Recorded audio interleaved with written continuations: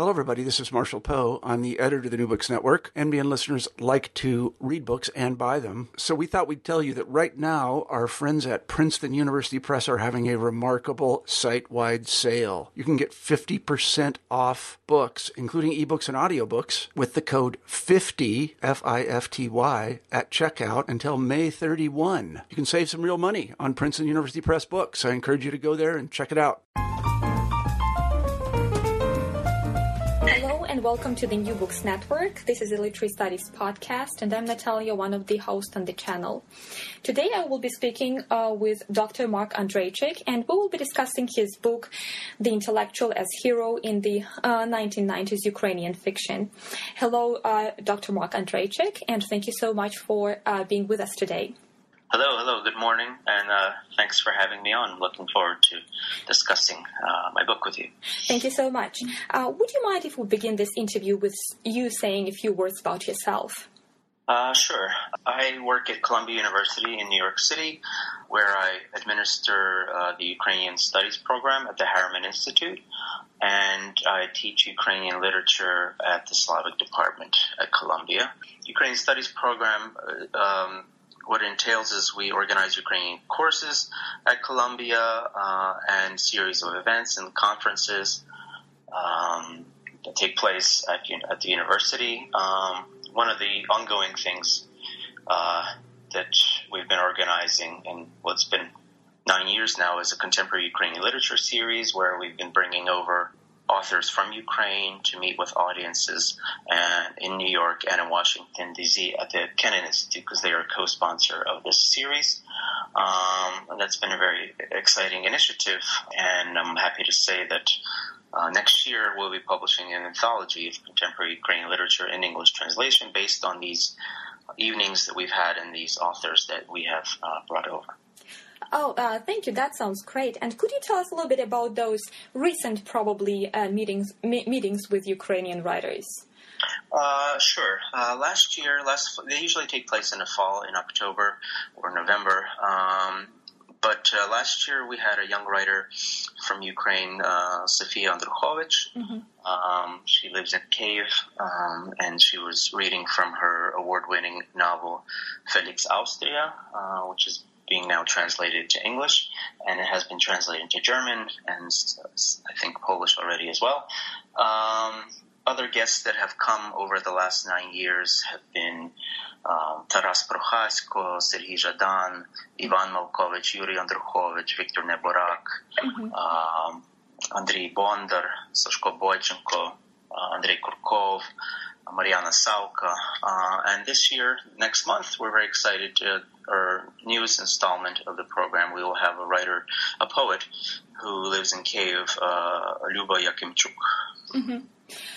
And you mentioned that you will be publishing a new anthology on Ukrainian literature. Could you just mention a couple of names that will be included into this anthology? Yes, this is will be published by Academic Studies Press, and mm-hmm. like I said, hopefully next year. And the names that I mentioned already will all be there because it will exclusively feature authors that have presented in this series. So all those authors I just mentioned, I also mentioned some that I haven't. I don't mm-hmm. remember if I mentioned Vasily Gabor or Andrei Bondar, Mariana Sauka. Yuri Vinnichuk. Mm-hmm. I think we got all of them. So it's going to be a total of 15 authors. Well, that sounds wonderful. Well, we're looking forward to this new publication. Thank you. Yeah, me too. Yeah. So the title of your book is The Intellectual as Hero in 1990s Ukrainian Fiction. And in the introduction, with an intriguing title, Approaching the Post-Soviet Ukrainian Intellectual, or the word intellectual pronounced with an Ukrainian accent, you outline the concept, the intellectual, as diverse and multi-layered. Could you tell us a little bit about the diversity and multi-layeredness of the concept of the intellectual, and how did this interpretation shape your research? Yeah, I'll backtrack a little bit to say why I took on this this task and of writing this book, and why I focused on this Ukrainian intellectual and how I defined it. I spent a lot of the 1990s in Ukraine working on various projects, and I was picking up, trying to keep up with all these new literary works that were being published, mostly early on in magazines and journals, but later in books. And I was focusing on prose, and I noticed a lot of the more intriguing and interesting works happened to feature Ukrainian intellectuals as protagonists, and I had never noticed this in Ukrainian literature before, that this was that so much focus was given to this Ukrainian intellectual, and that's when I decided it'd be interesting to see what kind of new prototypes of the Ukrainian intellectual are presented in these literary works, and to work towards defining the term intellectual by tracing how these protagonists act in this prose while navigating their relationship with power and society. And by choosing the term intellectual, I had to kind of define what I meant from it. I took kind of maybe a bit narrower understanding of the term, but intellectual, as I refer to it, is to creative individuals. And these are artists and those, including critics and scholars, who devote their lives to analysis and interpretation of the creative activity of these individuals. And those are the type of intellectuals that actually were saturating this prose, and that's why I chose to focus on them. Okay, thank you. And you mentioned that you spent the 1990s in Ukraine, and could you tell us a little bit about that stay in Ukraine and what you were researching in terms of maybe journals or texts, or maybe you were affiliated with some institutions in Ukraine? Actually, it all started out quite interestingly. I'm a musician, and I was a DJ at Drexel University, the WKDU in Philadelphia, and I was interested in what was happening musically in Ukraine, and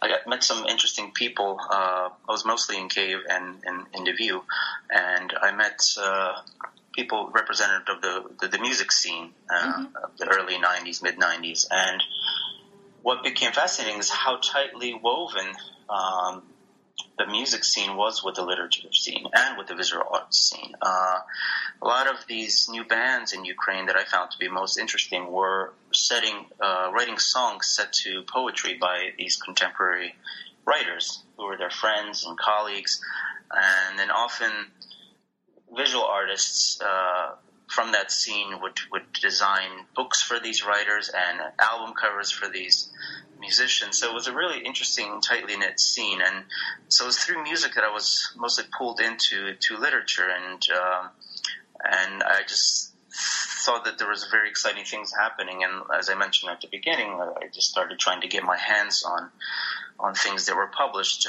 Initially, again, a lot of these works, both poetry and prose, but we're talking about prose today, in journals such as Chetver was a very interesting journal that was published in Ivano-Frankivsk, where a lot of this new prose would debut, and also probably the central journal, more formal journal, published in Kyiv, called Suchasnost, contemporary scene. I find this connection between music and literature very interesting. As far as I remember, the music scene in the 1990s was very diverse and very tumultuous. Could you give us just a couple of names of Ukrainian bands, probably, or Ukrainian singers that somehow inspired you for this pursuit of this topic, the intellectual, or somehow influenced your research? Yeah, well, I would have to say two of the main bands that were tied with the literature scene that I got close with were two bands. One was called Plach Yeremi, Jeremiah's Cry. The other was Mertvi Pivin, the Dead Rooster. And Plach Yeremi was led by Taras Chubai, whose father was kind of a leader of this literary cultural underground in Soviet Lviv in the late 60s and early 70s, and then a wonderful poet who unfortunately died quite young. And Taras was writing songs to his father's poetry, and the poetry is beautiful, and Taras's interpretations were quite beautiful. So that was a huge influence and kind of sparked my curiosity. And then Taras, as well as Dead Rooster, Matvey Pivin, also wrote songs of contemporary poets, mostly writers from the Bubabu literary trio, Yuri Andrukhovich, Viktor Neborak, and some on Sashko Irvanetsis, but also other writers as well. Mm-hmm. That sounds wonderful, yeah. Well, so let's get back to our discussion of your book. And the time period that your book covers is the 1990s. And I would like to speak a little bit about that time period in terms of history. And since Ukrainian literature, it appears to respond to the changing environment. On the one hand, that was the collapse of the Soviet Union, and on the other hand, it was the emergence of an independent country. So could you describe the 1990s historically, just to introduce us to the multiple artistic searches of Ukrainian writers that were emerging during the time period? Yeah, like I said, it was a fascinating time, and I was happy to be there then to witness some of these changes. Well, of course, you had Glasnost in the second half of the 1980s, and this loosening of rules on culture and in general, and then the eventual collapse of the Soviet Union. And what it meant for Ukrainian literature was, for the first time in a long time in Ukraine, Ukrainian literature was freed from confines and rules that were assigned to it quite strictly. And this generation of writers that I focus on in my monograph, this Visimdesiatniki, or 80s generation, 80ers, they happen to be that generation that was beginning to write at this time in the late 80s and 90s, and they became kind of the first generation to lead Ukrainian literature in independent Ukraine. So what's happening in Ukraine? Not only do you have this freedom for these writers to write whatever they want and whatever style they want, which was not really possible earlier, but you have sudden access to the world and to world culture, which had been closed off. Mm-hmm. And that was a very exciting and chaotic and head-spinning development. But also one very important factor also that was in place at this time was you have this rehabilitation of previous cultural achievements, Ukrainian cultural achievements, and not just Ukrainian, but for these writers. What I mean by that is a lot of Ukrainian writers whose works were suppressed during the Soviet Union for many, many years were being, suddenly there was more access to them. Books were being published where even if some works had been allowed by these writers previously, now there was access to more of these works, and there was actually some critical analysis of these works. So, I mean, it's really interesting. You can just even look at what books were being published. So, just to recap, you have previously banned Ukrainian literature anthologies starting to show up in bookstores or single books. Then you have slowly translations of world literature of books that were previously closed off to the world. And then you have these books by contemporary writers. And so this is all happening at once, which added to the excitement. Right. I was impressed by that section where you discussed the previous stages of the Ukrainian literature, and some works were either banned or they were presented through some Soviet propaganda.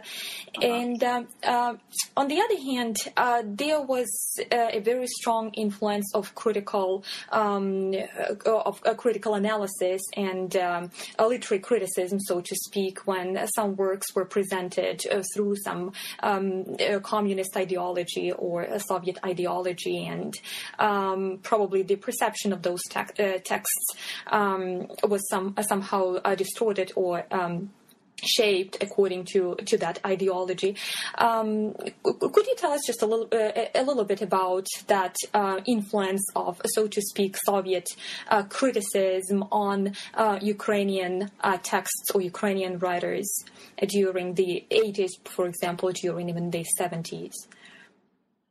Well, again, I mean, like you mentioned, a lot of works were banned. A lot of the more interesting works were banned, and what was published, by the Writers' Community of Ukraine and sanctioned were, not the best things that were being written in the Ukrainian language at the time. A lot of these writers who later began publishing their works in the 90s were, writing for the drawer. They were not publishing this, where they would distribute it, just among friends, and right. that would get you in trouble, especially, in the 60s and in the 70s. And that's exactly what happened to Hristko Chubai, Taras Chubai's father, as leader of this underground circle, which included such important people as Viktor Morozov and Mykola Repchuk, and Oleg Lesheha, and later Yuri Vinnichuk.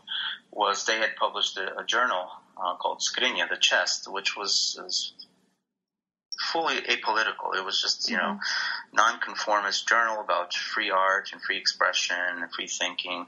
And it was for that journal that Sheha and Morozov were thrown out of university because their works were published there, and Chubai was marginalized for the rest of his life. And so that was what was not being published officially. What was being published officially, and like you mentioned, was presented through a prism of Soviet ideology, was, first of all, for Ukrainian literature, it was mostly, it was very rarely you saw in Ukrainian literature that was published officially in Soviet times where you had a Ukrainian intellectual. You very seldom had Ukrainians set in some kind of urban situation, yes? Tended to be more of a rural setting. And, general rules as to what could be presented, what could be referenced, alluded to. This whole Ukrainian modernism and world modernism, had been cut off, and expressions of the individual were not free. You couldn't do it freely in the Soviet sanctioned works. So one more question about Ukrainian intellectual, which is probably not very closely related to your research of the 1990s, but still. So what's your opinion on this particular topic, on this particular aspect during the 1920s when the Soviet regime was getting stronger, and but at the beginning of the 1920s, there was some probably euphoric, like you mentioned in your research, part one, euphoric anticipation maybe of some new environment, or maybe some hopes and some expectations, but of course they disappeared quite quickly. So Did you do any research on this particular topic? I mean, the Ukrainian intellectual within the 1920s? Yeah, I have researched the 1920s. I haven't focused on the Ukrainian intellectual as I did in my monograph here on contemporary works, but I do teach a course at Columbia on that period. And yeah, I mean, that was a fabulous, very exciting period for Ukrainian culture, visual art as well, and music. And for literature, first and foremost, you had writers writing in various styles and having a good, healthy polemic, which only helped to raise the quality of their works. You had the city of Kharkiv was a major center then for this activity.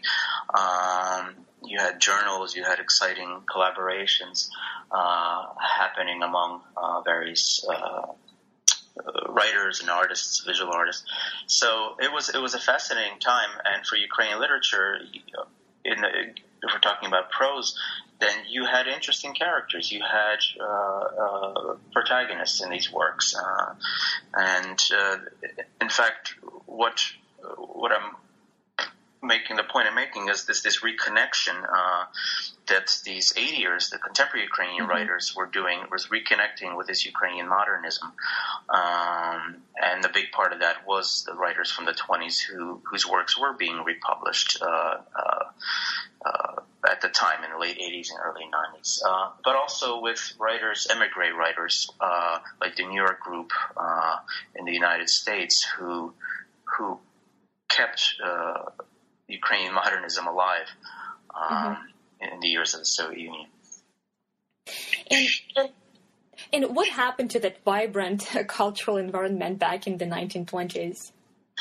Well, what happened was, initially there was a policy of Ukrainization that was implemented in order to get the message of Soviet ideology to the Ukrainian peasant, and so it was supported by the government. Again, journals. There was financial support for Ukrainian literature, and in the beginning there weren't many constraints on it, but it tended to.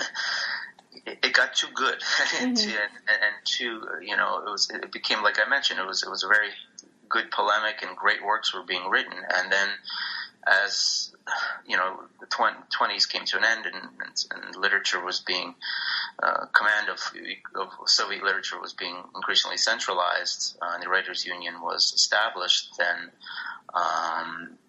this was put to an end, and strict rules were enforced of what Soviet literature, including Soviet Ukrainian literature, was to do, and unfortunately, most of the representatives of this cultural rebirth, Ukrainian cultural rebirth, were executed. So this revival of cultural life you also discussed in your book, and I would like to talk a little bit about the structure of your book. I find it very interesting. It has 3 parts: euphoria, chaos, and community. And these 3 parts, to some extent, reflect the stages of Ukrainian literature development during this time period. On the other hand, it also somehow represents the changing moods during this time period that were observed in the Ukrainian community. So, and then each part has some subtitles, and here you discuss new prototypes of the Ukrainian intellectual. Some of them are very interesting. The swashbuckling performer, the ambassador to the West, the sick soul. Could you tell us a little bit about these different masks of the Ukrainian intellectual, and about these stages that you identify in the Ukrainian literature of this time period? Sure, yeah. Again, like I mentioned at the outset, I was looking, were there any new prototypes of Ukrainian intellectuals presented by this post-Soviet prose? And these are the 3 that I found in this prose. The swashbuckling performer is a Ukrainian intellectual as being at the center of some kind of interesting event. This is intellectual that this is an individual that people want to listen to, that crowds adhere to, almost like a rock star, almost like an action hero. And this we see primarily in the prose of Yuri Andrukhovich, his first 3 novels. And this Ukrainian intellectual as an individual that somebody aspires, that looks up to, and has this power of performance, and this power of performance allows him to enchant the audience. So that was a new prototype that I found in the prose. The second prototype, the ambassador to the West, was what you found in these works. In many of these works, were these protagonists, intellectuals, were sent to the West, and in these fictional works, we see how they react to the West, what their perceptions are, how they find what is compatible to them, what is not, what is strange, what did they think they would find there. So you also have this reporting to the Ukrainian reader about the West. what they found there, but probably most importantly, you have a sense of what happens with contact with the West and what the West knows or doesn't know about Ukraine, and much of this is based on real life because in the early 90s, a lot of these writers, these 80 years writers, were among the first people getting invited to universities, and they did spend time in the West. So it's not strange that they ended up creating characters that maybe could express some of the things that they experienced there. So that's a very important character, which of course we couldn't have had in Soviet Ukrainian literature, this ambassador to the West, because of course the West is what everybody was fascinated with then. But then you have the third and quite prevalent protagonist in these works of the Ukrainian intellectual is a sick or abnormal individual.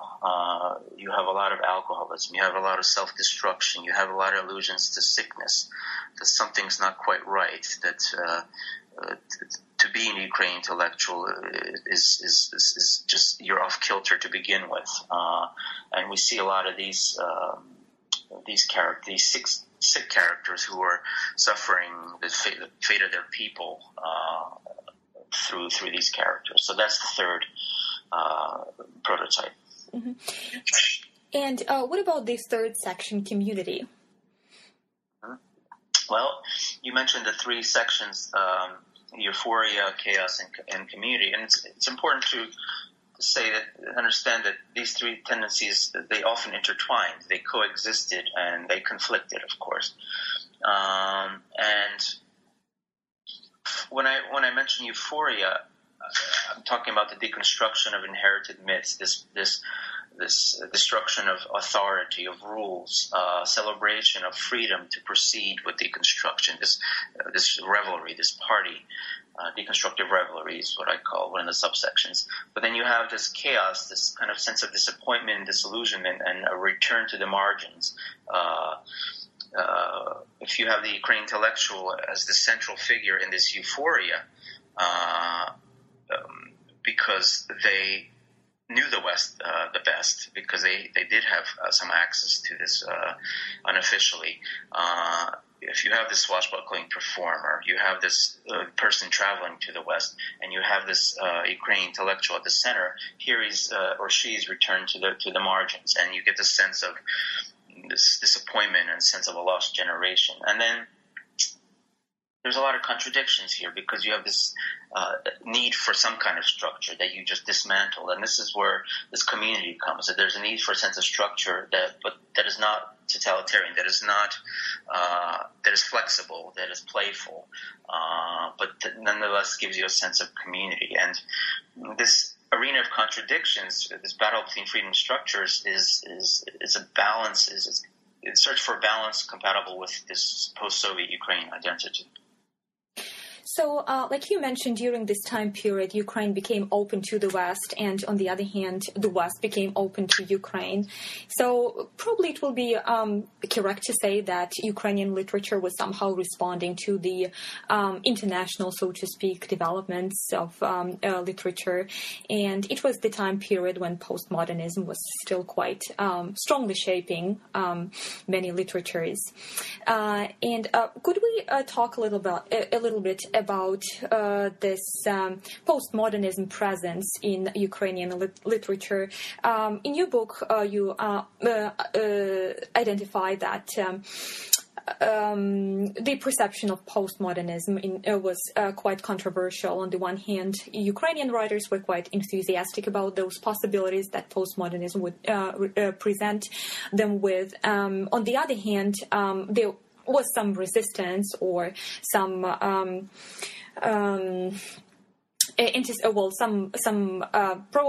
maybe negative won't be the correct word, but like cautious attitude toward that trend. On the other hand, Ukrainian audience, as you specify, was also quite not quite ready to receive this postmodern text. Could you talk about this aspect a little bit, about these controversies of postmodernism reception in Ukrainian literature during this time period? Yeah, sure. Like I just mentioned previously, a lot of this deconstruction of rules and of systems that was inherent in, and it's important here to also mention that they were not just deconstructing the Soviet or colonial legacy, but they were also deconstructing the Ukrainian national legacy and what was required, what was expected of a Ukrainian writer, because there were rules there as well. Obviously, not as strict as the Soviet, but rules nonetheless that these writers decided to need to free themselves from. The serving the nation, and also strict themes of what could be written. So they also dismantled that, the idea of a truth in a work, a narrative, the truth, the authors. And language itself, and yes, it was controversial, and there were not all writers in Ukraine writing in the 90s did this, but adopted postmodernism. But there were groups that were it was negative. They were criticized very much for this. There were young writers, their colleagues, who said that this isn't right for Ukrainian literature. We need to, don't just copy the West. Why are you just copying the West? We need to find something that's organic. So there was a debate there, and audiences. We're talking about audiences. Then sure, there was very negative reactions to this. Just as an example, the journal that I mentioned earlier, Suchasnits, the contemporary scene, it used to be published in the Soviet times. It was the top intellectual Ukraine journal. It was published in Munich and then transferred to New York. And then when Ukraine became independent, it moved to Kyiv. And the first issue that was published in Ukraine, it's very interesting because it wasn't just it wasn't just a literary journal. Many things were covered by the journal, but on the cover of that first Kyiv version of Suchasnits, you had a picture of Leonid Kravchuk, the president of Ukraine then, and the first prose work that was in there was Yuri Andrukhovich's Recreations, and a lot of subscribers to this journal that made it possible were people, emigres, many of them a bit older, and there was a lot of negative criticism thrown at Suchasnits and at the literary editor at that time, Mykola Repchuk, who was part of Chubai's literary underground in the 60s and 70s, that he published Andrukhovich on the pages, and nasty letters were written canceling subscriptions, and so there was a lot of backlash also outside of Ukraine for this new literature. But playful and postmodern as Andrukhovich and the Boo were, was they actually utilized some of these letters when these books were published and quoted them, saying how horrible these works are. And when the Recreations was finally published as a book, then it included some of these nasty letters.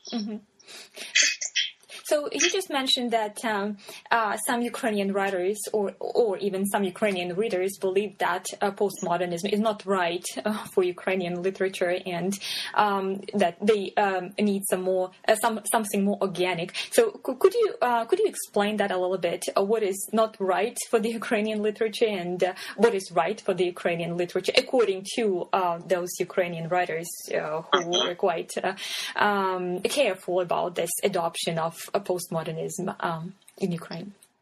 Yeah, there was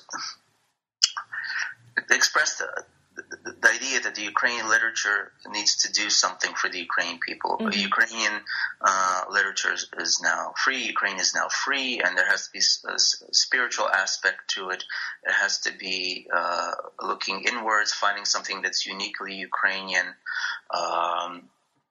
Again, not copying what they consider to be Western styles, the playfulness of a lot of this literature was also seen as not appropriate. The dismantling of the Ukrainian national rules that I mentioned was also seen as not right. Why would they be doing that now when Ukraine's finally free? Why are they attacking that as well? So it was an idea that Ukraine is not quite ready yet for this play that the West maybe has, that we need to first build some foundation. Now we have an opportunity to do this, but these writers are playing with this so-called postmodernism, and they were accused of doing this only to get published and invited to the West. So those were the main criticism of this. And where would you locate the role of tradition in this conversation about what is right, what is not right for Ukrainian literature?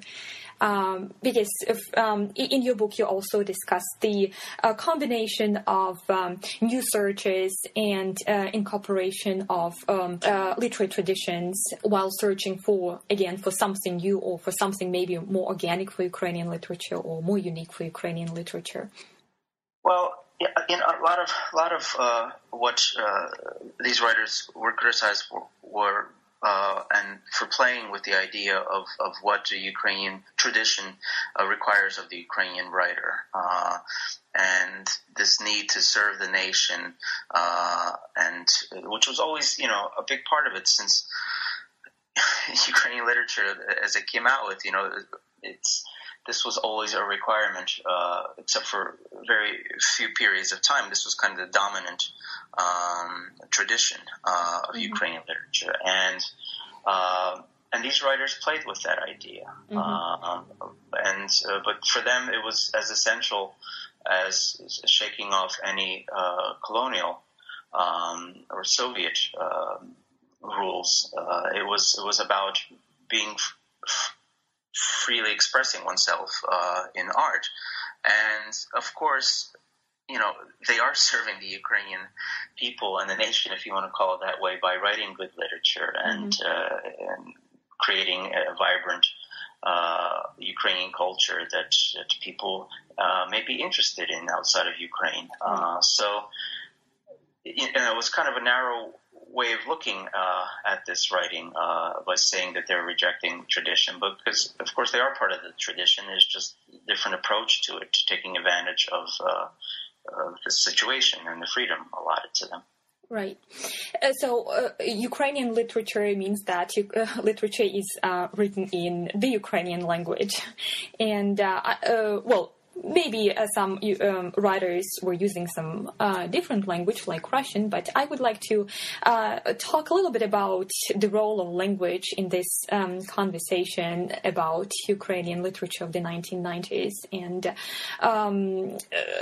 of course, to some extent, it's a part of the conversation about postmodernism, but on the other hand, it's a very specific discussion in the context of Ukrainian community, because when we talk about languages in Ukraine during this time period, we also mean not only Ukrainian language, but the Russian language as well, and the coexistence of these two languages in the territory of Ukraine is quite long and complicated, but specifically for this period, this coexistence appeared to be quite significant and important, and it also contributed not only to the development of Ukrainian literature during this time period, but also to some identity formation.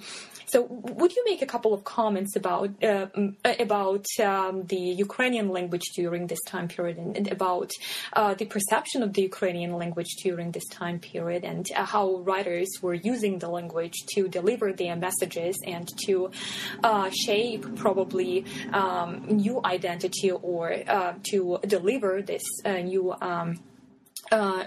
searches in the context of changing environments?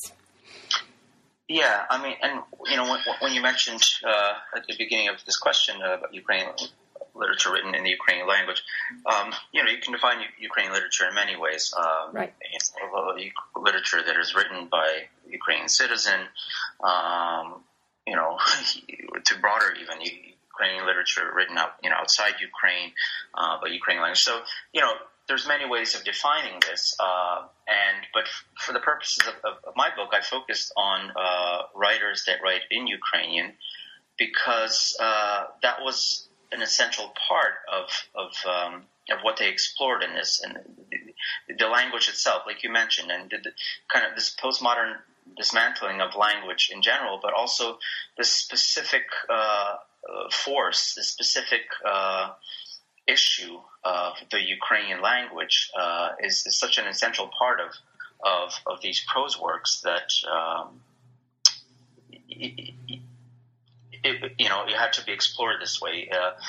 Ukrainian language, as you mentioned, has a complex history in Ukrainian land. Its existence was denied; it was banned by actual Tsar's decrees.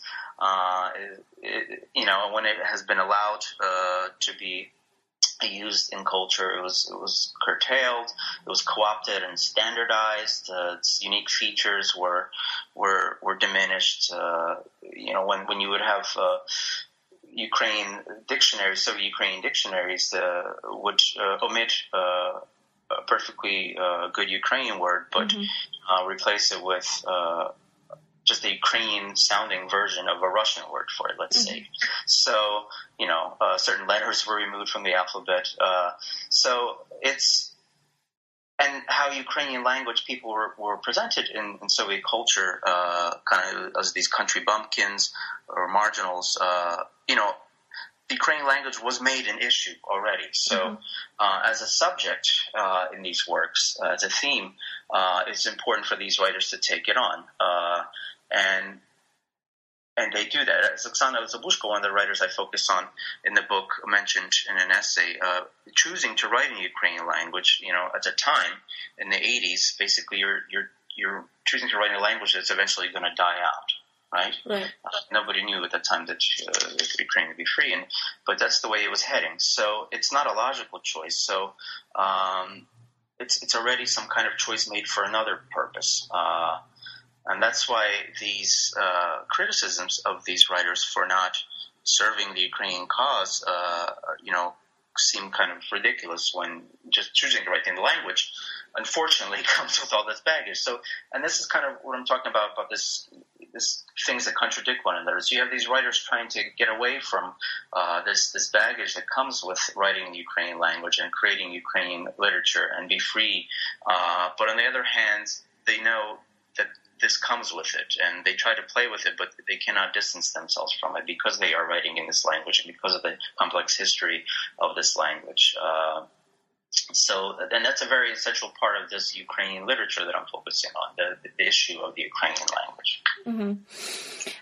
So you primarily focused on the 1990s for your research, and what about the perception of the language, the Ukrainian language, and of the topic that you raised in your research, the Ukrainian intellectual, in the 21st century, the beginning of the 21st century? Could you make a couple of comments on the very current trends, and if you observe any other new masks of the Ukrainian intellectual, or any other different approaches to the Ukrainian language at present moment? Well, I mean, you're asking to comment on like a later generation of literature. Right. What do your? Yeah, there's less of. There's less of preoccupation. To compare them with the 80s writers, this idea of the West is not as it's approached differently. For example, when Serhiy Zhadan, who's a bit younger than these writers, when his first book of prose was published, he sends his protagonist to Europe, but he's not having all these he's not suffering from all this these contacts with people in the West that are ignorant of Ukraine. He's sitting on a bench drinking beer in Vienna, and he's happy with that. So this idea of making this contact and exploring that is no longer necessary in the same ways as the deconstruction that took place in the 90s by these writers. There's no need to do that anymore. Opening up new themes that can be explored in Ukrainian literature, dismantling a lot of these rules. The younger writers don't need to do that anymore because it's been done.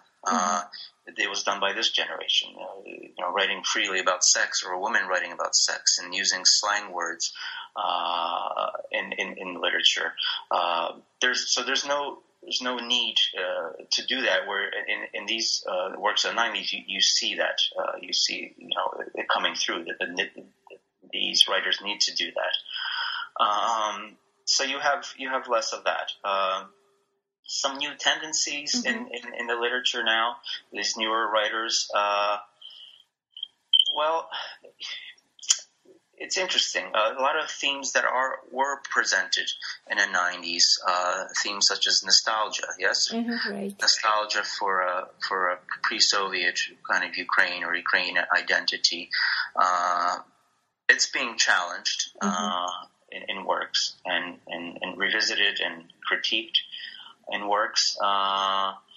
One interesting tendency you see is several, I shouldn't say a lot, but several books that I've read in the last couple of years that have come out. You have you have characters, the setting, you have a character set in present times and a character set in the past. And it's an interesting way of revisiting Ukrainians' history and past in contemporary and commenting on it. So I've seen that recently. I'm being very general here. And of course, in the last 2 years, we've had a lot of literature written about the war in East Ukraine. Themes such as volunteering popping up, anthologies about volunteering. So that, of course, is a new thing in Ukrainian literature. So we're looking forward to the emergence of new characters and new characters in Ukrainian literature. Well, thank you so much for this fascinating discussion of your book, Mark. Thank you, Natalia. Thank you very much for your great questions. And thank you so much for being with us today.